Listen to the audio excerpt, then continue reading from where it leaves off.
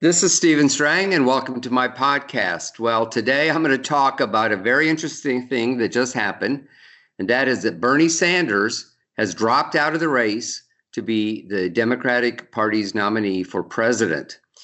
We didn't think it would happen. At least I didn't think it would happen, even though Joe Biden has an impressive lead. And today on my podcast, we're going to talk about it because, as you know, I'm very interested in this race. I've written a book, God, Trump in the 2020 election. Maybe we'll talk about how this changes things. And I'm personally happy that he dropped out. I watched the news pretty closely. He was the only person in the race, in my opinion, who had a personality or a following. The only thing, he was very dangerous, in my opinion. He calls himself a democratic socialist, but there is no such thing. He was really a communist, in my opinion, masquerading as a socialist. But it's like somebody said, a socialist is just a communist without a gun. And I just can't believe that in America, the land of the free and the home of the brave, that we would even let a far left socialist get this far. And even though I think that Donald Trump is going to beat him, the fact is that if he gets on the ticket, there's a 50-50 chance he'll win. And stranger things have happened, including Donald Trump dying at the last minute during the campaign, or all kinds of unforeseen things that might make him be elected. Of course, if he's not the nominee, there's no way he could get elected. That brings up the question of how good a president Joe Biden would be, and maybe we can talk about that today with my friend Charles Hart, who is an attorney in Orlando, Florida, near where I live. And in fact, he is the chairman of the Republican Party of Orange County, Florida. I am a registered Republican, who anybody who knows me knows that, but I live in Seminole County, which is next door.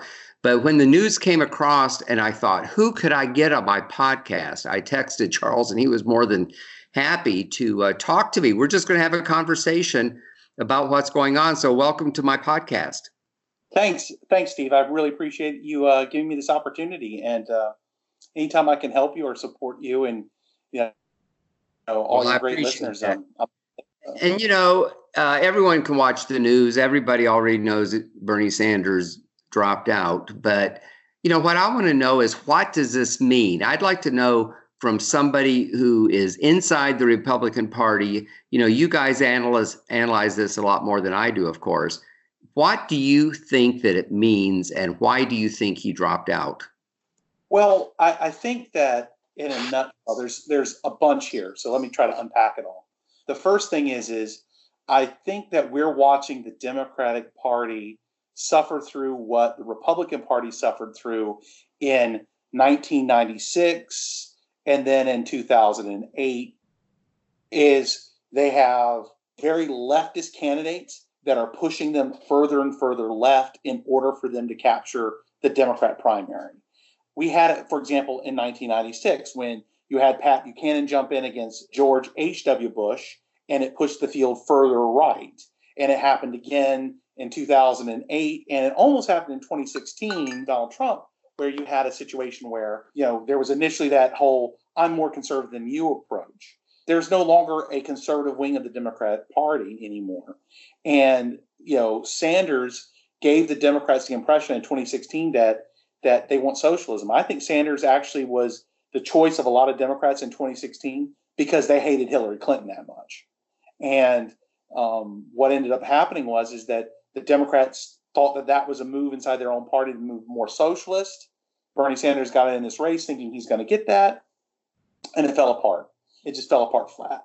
And so it's great because it's locked all these Democrats into these very, very super liberal, crazy positions. Like, I'll always remember watching the debate, and they said, raise your hands if you think illegal aliens should have free health care. And all the Democrats on stage rose their hands, including Bernie Sanders, including Joe Biden. So there's that. And then now with him getting out of this race, I think it's a big sigh of relief because, look, this is the last thing we need right now is a socialist even being in this race. I mean, I'm a small businessman.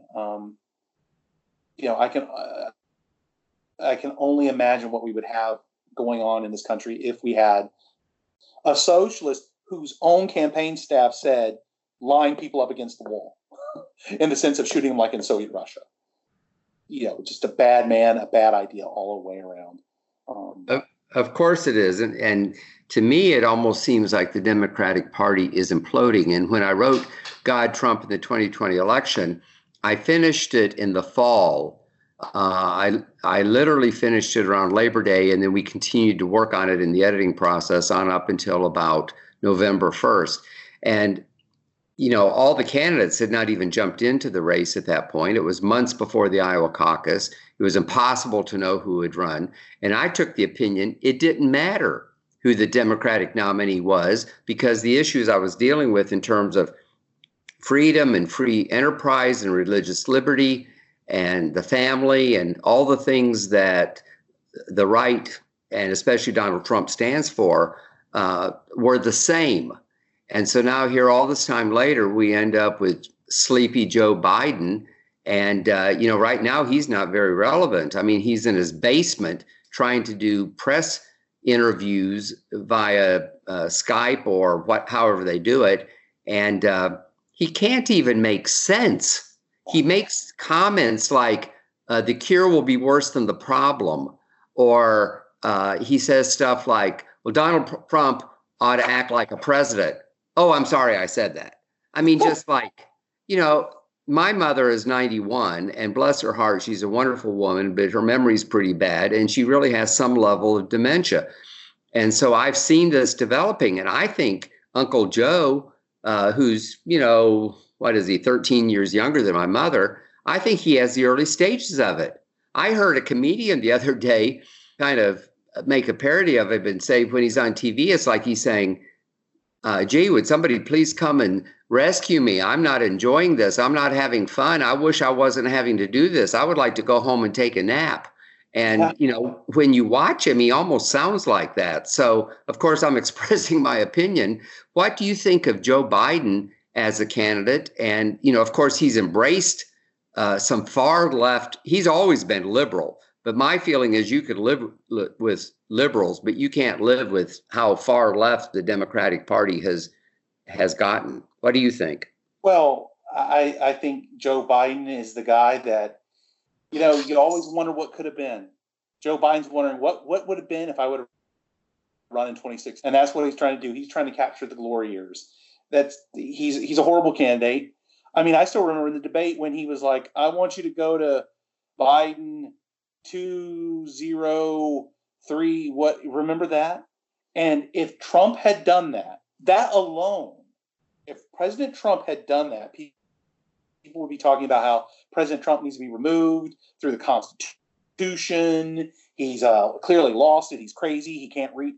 I watched him live when he was in South Carolina, and he introduced his sister as his wife and his wife as his sister. I mean, he is clearly, there is something wrong there. He's not with it. I've read news stories, I believe, on Breitbart, which says that his campaign staffers are trying to keep him from doing early morning interviews and late afternoon interviews because his memory just isn't there. So how can somebody like that run the country if he can't even run his own campaign? I mean, how's he going to stand up to Donald Trump in a debate? This is going to be very, very laughable. Very simple. His enablers in the media are going to cover his tracks at every opportunity and pretend like, nothing is wrong. I mean, look, listen, there's something interesting. I noted your book, when I never learned the lesson of don't write in books when I was a child, because I've always been a reader. And the thing that you were very prescient in your book about was the ways that Democrats can win. Voter fraud and ballot harvesting were your 3 and 4 points. And I'll put it like this to you. By the way, your first 2 points was about overconfidence and social media censorship. So, I mean, dead on with those. And by the way, those are something that clearly are 1 and 2, but 3 and 4, it's funny that you put them there because it's literally at the top of the list. And look at what the Democrats are trying to do right now. They're trying to do this. Everybody gets a ballot vote, and they're trying to put in ballot harvesting. And the thing is I mention all that because it's literally, you look at what they're trying to do with Biden. They're trying to cover up the fact that the guy doesn't know what he's talking about anymore. He has dementia. He has issues. And oh, by the way, so he's like their perfect candidate. He's a blank slate.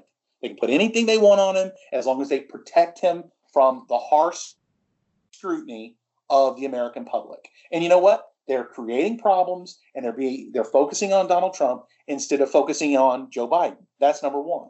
So they got their perfect candidate, they got their perfect slate, and then they're trying to rig the game so they can win.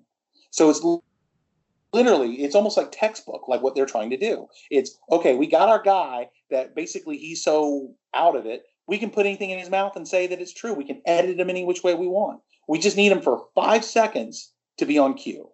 And then we're going to make it so that everybody gets a ballot.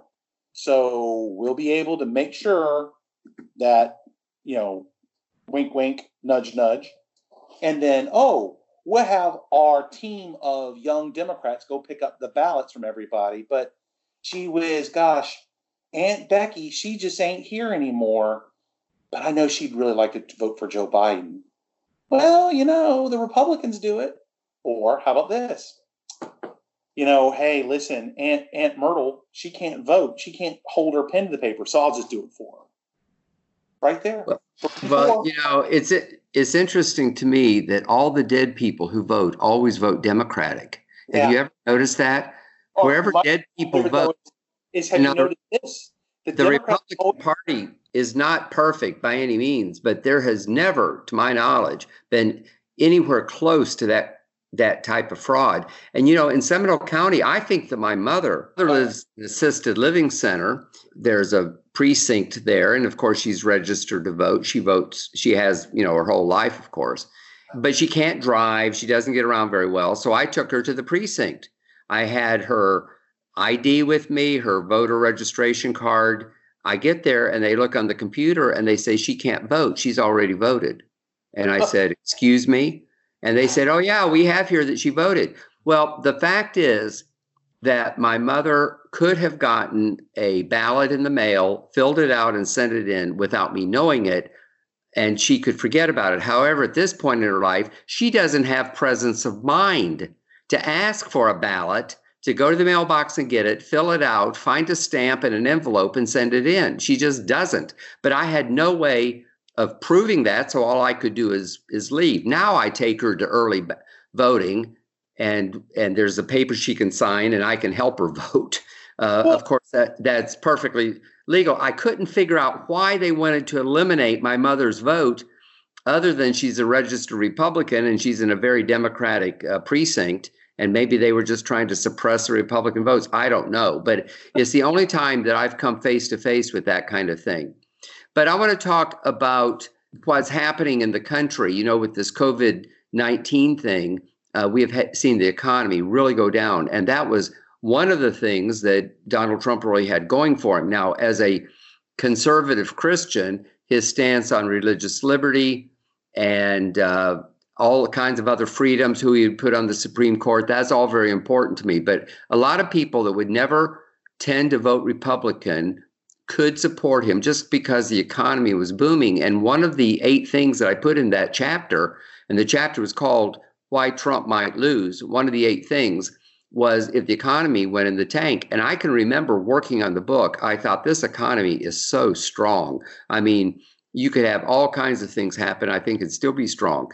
But we saw that in basically 3 weeks, it undid all the things that Donald Trump had accomplished in 3 years. And it's really, and Steve Bannon did an article, I think I saw it in Breitbart, that said that the economy tanking like this is an existential threat to his reelection. Now, I'm hoping that we will get past this virus. We will at some point. Even the bubonic plague, which killed a third of Europe, didn't last forever. But we'll get it, and we'll have an economy again. And I think it'll boom under President Trump's leadership. Of course, he's made comments like that. That's his vision. That's what he really wants to do. But it's no certainty. And as I look at the left, it's almost like they're wanting to drag this thing out up until the election. So what effect do you think that COVID-19 and all the changes that have happened to our day-to-day lives and how Americans see things differently, how do you think this will play into the election? Well, the first thing I think is this, and I think this is the big takeaway, is I don't think that, like the other day when the job numbers came out for unemployment, Wall Street didn't freak out. They didn't freak out because everybody understands what's going on. The media in this regard has become their own worst enemy. I don't think anybody is sitting around. I just saw there's a poll some news source came out with that said, America's blamed Donald Trump for this. I don't think that's true. I don't think America blames Donald Trump for this any more than Americans blame the sun for being hot. But I think, though, the first thing is that everybody understands what's going on. So, yes, people will be hurting. Yes, there's going to be problems with cash flow. But, I think people appreciate everything President Trump has done and is going to do to get us out of this mess. That's number one. Number two is this isn't like a zombie plague hit planet Earth and now we're trying to pick up the pieces 100 years later. Look, the stores are all still there. The stuff is still in all those stores. The stuff is still there unless it's toilet paper for you to go buy. It's all still there. People, when this is over, are going to be able to go get jobs again. People are going to be able to go make money. People are going to go buy stuff and go to restaurants again. In fact, dare I say, I think after this all happens, I think the restaurant industry, the entertainment industry is going to see booms like we haven't ever seen before because people want to get out of the house and do stuff. So I don't think I think that right there in and of itself, I think that there's a pause. The economy has hit a pause and there you are. I agree with you. I think they want to draw this out. I think they want to keep people more and more afraid because fear is what drives the Democrat machinery. But I think, though, that they're creating another problem for themselves, and I think it's much larger. And the problem is twofold. Either the media is going to have to agree that Donald Trump saved a lot of American lives. I don't think we're going to see 100,000 people dead. I don't think we're going to see 250,000 people dead. We may. But, remember, this was supposed to kill millions of Americans. Millions. This was supposed to kill 500,000. I don't remember the exact number, but the California governor came out, Newsom, came out and said, this is going to kill 100,000 Californians. It hasn't, and it's not going to. California is, I saw the projections of it. California is not New York. It's not even going to get close to New York. So that's one. They have to say that Donald Trump saved lives. That's catastrophic for the Democrats' hopes. The second one is the media has to fall on their own sword and say they were wrong. If they fall on their own sword, they won't. Exactly. They've had many opportunities. They won't do it. Yep, there you go. So they're going to have to say Donald Trump was right. Now, of course, I understand the immediate counter argument is the media won't. They'll use a bunch of double talk. They'll weasel their way out. They weasel their way out of this. I think it's the situation of pulling back the curtain of the Wizard of Oz, and there's the wizard. I think that at that point, it's, you said that millions of Americans were going to die and no one died. You said this was going to be this catastrophic disaster. And the only catastrophic disaster is I had to hang out with my family for 2 weeks, kind of thing. Not that it's bad to hang out with your family, but you know what I mean. The old joke, I think that that's what's going to happen. And I think that it's going to, I, in my heart of hearts, I think the American media is in for a huge reckoning. And it's not Fox News. It's not the conservative, outlets. It's MSNBC. It's NBC, CBS, ABC. It's these guys who have stoked the fear to the point that people are afraid and they're scared and they're selling off stock portfolios to save their assets and so on and so forth. I think that they're in for a dramatically bad time. And the funny part is I think the media will sell out the Democrats quick, because the one thing that I have experienced with the news media, myself personally, you start talking about fake news and they freak out. And I've used that word a couple of times, but that's another good example of it. They get scared because the only thing the media has is their credibility. That's it. The moment they lose their credibility, they're no better than Howard Stern. You're absolutely right. And we're going to have to wrap this up. Podcasts are usually fairly short, but there are a couple more things I want to talk about. One is the travel ban that President Trump did in late January. Now, this is when he was dealing with the impeachment and everything else, but he saw what was happening and put a travel ban from China. Now, they say the first case was in Washington State, and it was somebody who flew in from China. If we had kept that person out and anybody else who had the disease, like let's say somebody had a crystal ball and had done it, we would have no coronavirus right now. But at the time, the media was talking about him being xenophobic, and it wasn't dangerous. In the debate, both Bernie and Biden said that they would not have closed the border. Well, of course they wouldn't. They believe in open borders.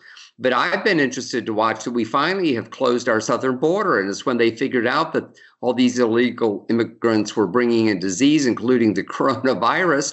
And suddenly they're just sending them back. They're not getting a court case. They're not going through the loopholes and everything else. It's just very interesting to see. And there was a whole bunch of these people early on that were saying, oh, this isn't dangerous. We don't have to worry about it. So who was it who said it wasn't passed from people to people? Well, of course, that's all been debunked. But it's like the left talked about that. In fact, they called it the Chinese coronavirus, or they talked about the Wuhan virus. I mean, if you watch Tucker Carlson, he enjoys running all these clips again and again and again in which they say it. And then later on, when Trump calls it the Chinese virus, again, he's xenophobic.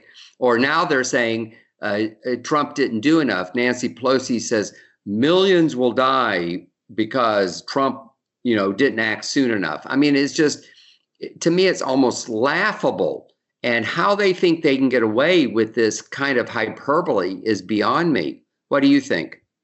There's a lot of things you said there that I want to comment on. One of them is what you said about Nancy Pelosi. The Democrats have this scam working of, President Trump didn't do anything. You guys were the ones who weren't doing anything, Democrats. You were the ones who were trying to impeach the president. You were the ones who took us down that farce, that 3-year farce of President Trump is colluding with the Russians and President Trump is this evil dictator. And you guys are the ones who are locking people in their own homes, keeping people from being able to exercise their constitutional rights, and blaming President Trump for doing nothing when you had the whole nation focused in on impeaching President Trump. So much so that when the first person in our country died from the coronavirus, Nancy Pelosi put on her Twitter account, which, by the way, they always love to talk about President Trump's Twitter account, put on her Twitter account, the American people needed to tune in to find out about the impeachment that day. Not, hey, look, we have this, growing viral problem, and the president's doing nothing about it. Nothing, not a word, nothing from her at all. In fact, you know what? I remember her ripping up. She had a bigger statement about ripping up the president's speech, remember, than, she could have held a little sign up, do something about the coronavirus, President Trump. Anything, nothing from that lady, nothing at all. Well, I'm hoping the American people see through this, and apparently a vast majority, like 60%, which in political terms is huge, people approve of how he is handling it. I think he's showing real leadership.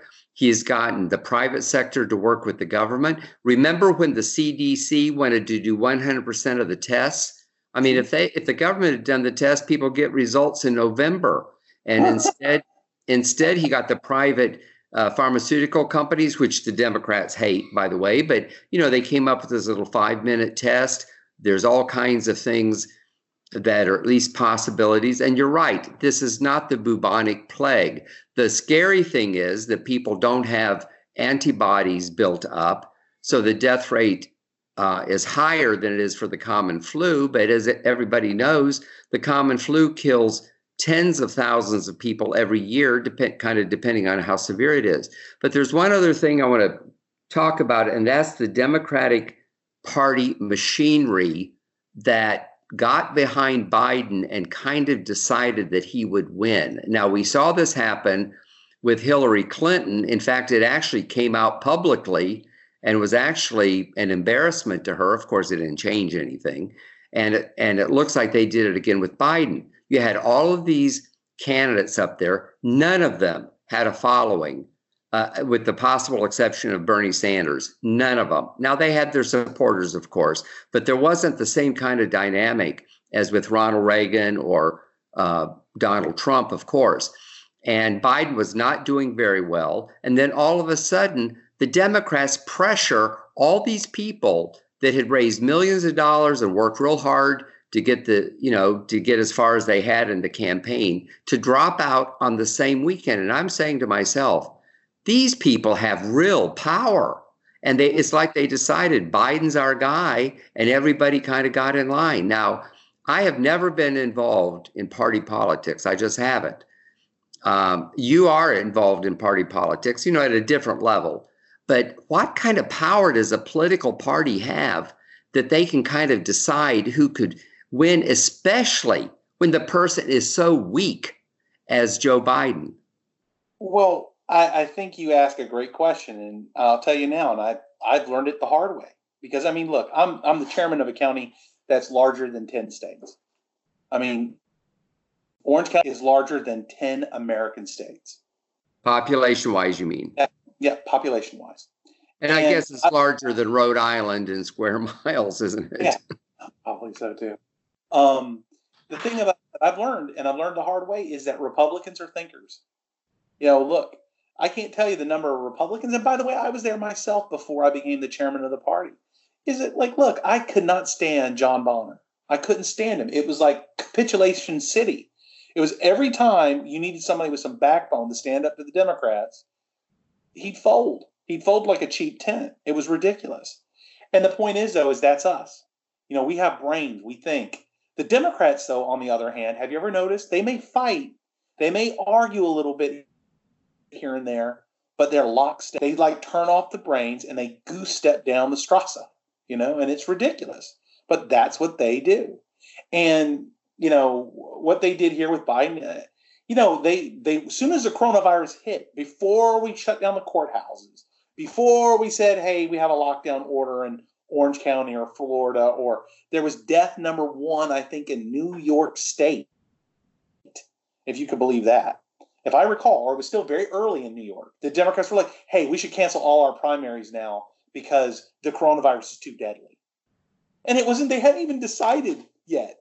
They hadn't even had the finalization of basically what happened where Biden, I've won enough of the delegate votes that Bernie, you're not going to be able to win this thing. And still, they haven't even gone all the way yet. I mean, Bernie he still had a mathematical possibility. They could have still had a brokered convention. But they were still talking about that. And I mean, look, they changed the rules on Tulsi. I mean, look, she's a liberal. I don't like her because she's a Democrat. I mean, I dislike her politics because she's a Democrat. I don't, but, in other words, it's not personal. I know what you mean. In fact, in some ways, personality-wise, I find her rather winsome. And I like the way she stood up to Hillary Clinton. But I agree, her policies, she is certainly somebody I would never vote for. Yeah. And the thing is, though, is that she was basically she had won enough delegates to be in the next debate, the one they did in Washington where they stood 6 feet away from each other and there was no audience. And I think it was on CNN on that network. And she had enough to win to be on that debate stage. And guess what? They changed the rules. They changed the rules like the week before the debate, so she couldn't appear. And that's the Democrats. That's what they do. It's the most ridiculous thing. I got this from Rush Limbaugh. And I remember hearing it as a kid, and I've carried it with me every day since. It's, look at what the Democrats are accusing you of doing. That's what they're doing. And it's literally true. It's like right now they're trying to say President Trump is trying to circumvent the Constitution. And they're the ones who want to change how we vote in the United States of America for every single election we've ever had, ever. They're the ones who are thinking about, well, we need to give it so that, by the way, and one of the issues that they're out there talking about, they want to give taxpayer money to illegal aliens. They want them to be able to get in on the $1,200, I don't know what to call it, stimulus package that we're giving everybody. They're not supposed to be here in this country. They broke the law.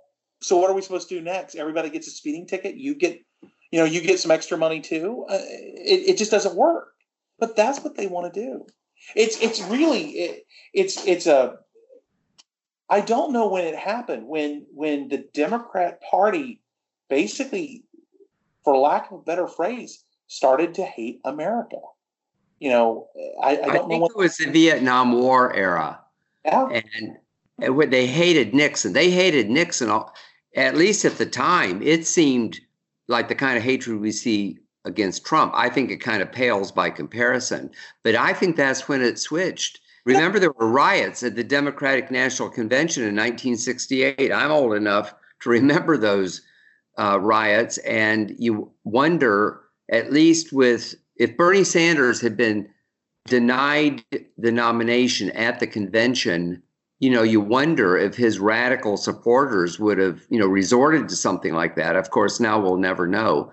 But we're going to have to wrap this up. And I want to just make some comments about the election and my book. Of course, we could talk about this for hours, and I'm enjoying talking with you about it.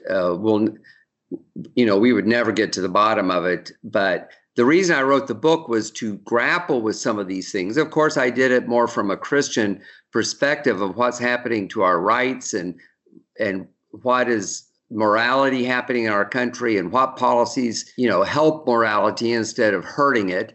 And I mean, that's a whole discussion in itself. But I mean, I wrote a whole book on it. I never envisioned the coronavirus, of course.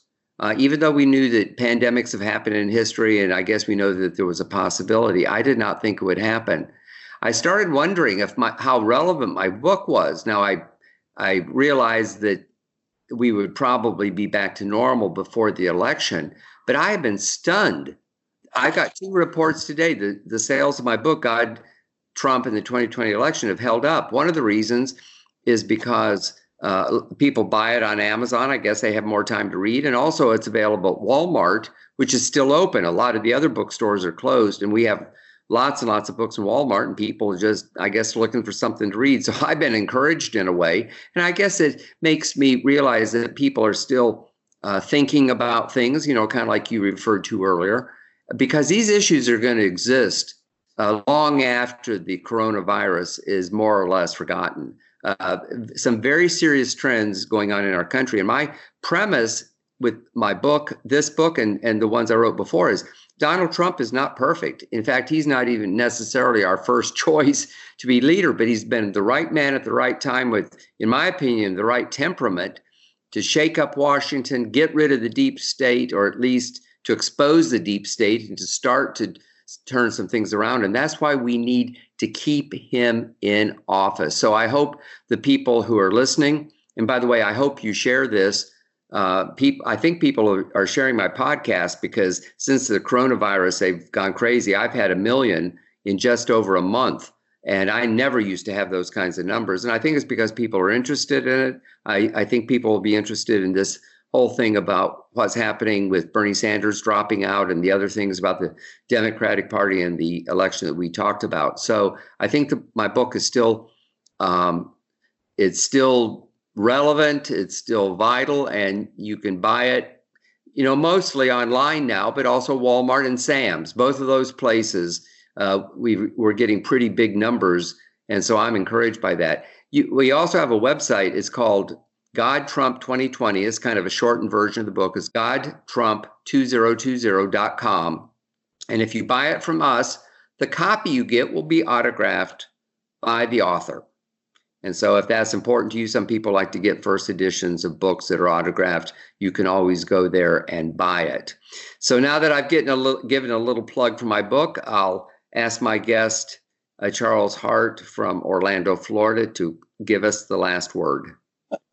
Well, 2 things. I could say something that I liked about your book is you have a part in it that talks about what is Donald Trump really like, and I think it captures who he is. I've had the luxury and the pleasure to meet him, and also too I've been at a couple closed door events, and you nailed it in your book, and I think that's one of the reasons why I would tell you. I'm looking at it right now.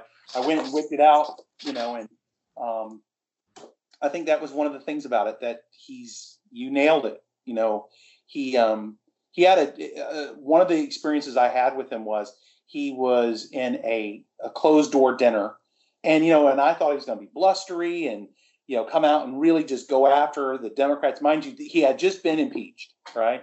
The impeachment had just happened, and instead, President Trump gets on stage and he goes, I really don't know what these guys' problem is, but we're going to sort it out. He was funny. He was nice. I mean, not like I would have expected. He was totally opposite of what I thought he would be like. You know what I mean? That time. And it blew me away. It blew me away. I hope I'm doing a good enough talk about what it was like, but it was, he's an incredibly personable person and a good guy, just a good guy. I mean, that's what I took away from it. Just, I've had experiences with other politicians in a closed door setting like that. They would have been saying some very unpolite things. And President Trump didn't do that. It's like, I think he's like kind of like a, he's like a New York street fighter kind of guy. You know what I mean? Like he's tough out on the streets because that's how he has to be to survive. But when he's with the people that he likes and he loves, he's as gentle as a pussycat. He's just a nice guy.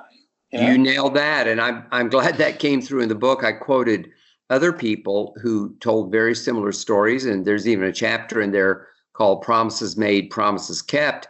And isn't that delightful to get a president? I mean, even some of our Republican presidents, men I've admired, they would say one thing when they ran. George H.W. Bush comes to mind, and that they governed very differently. You remember the line, read my lips about no new taxes. And really most of the politicians are like that. But Donald Trump, man, he wants to keep his promises. So I've just really enjoyed talking to you. We'll have to do this again sometime, maybe closer to the election.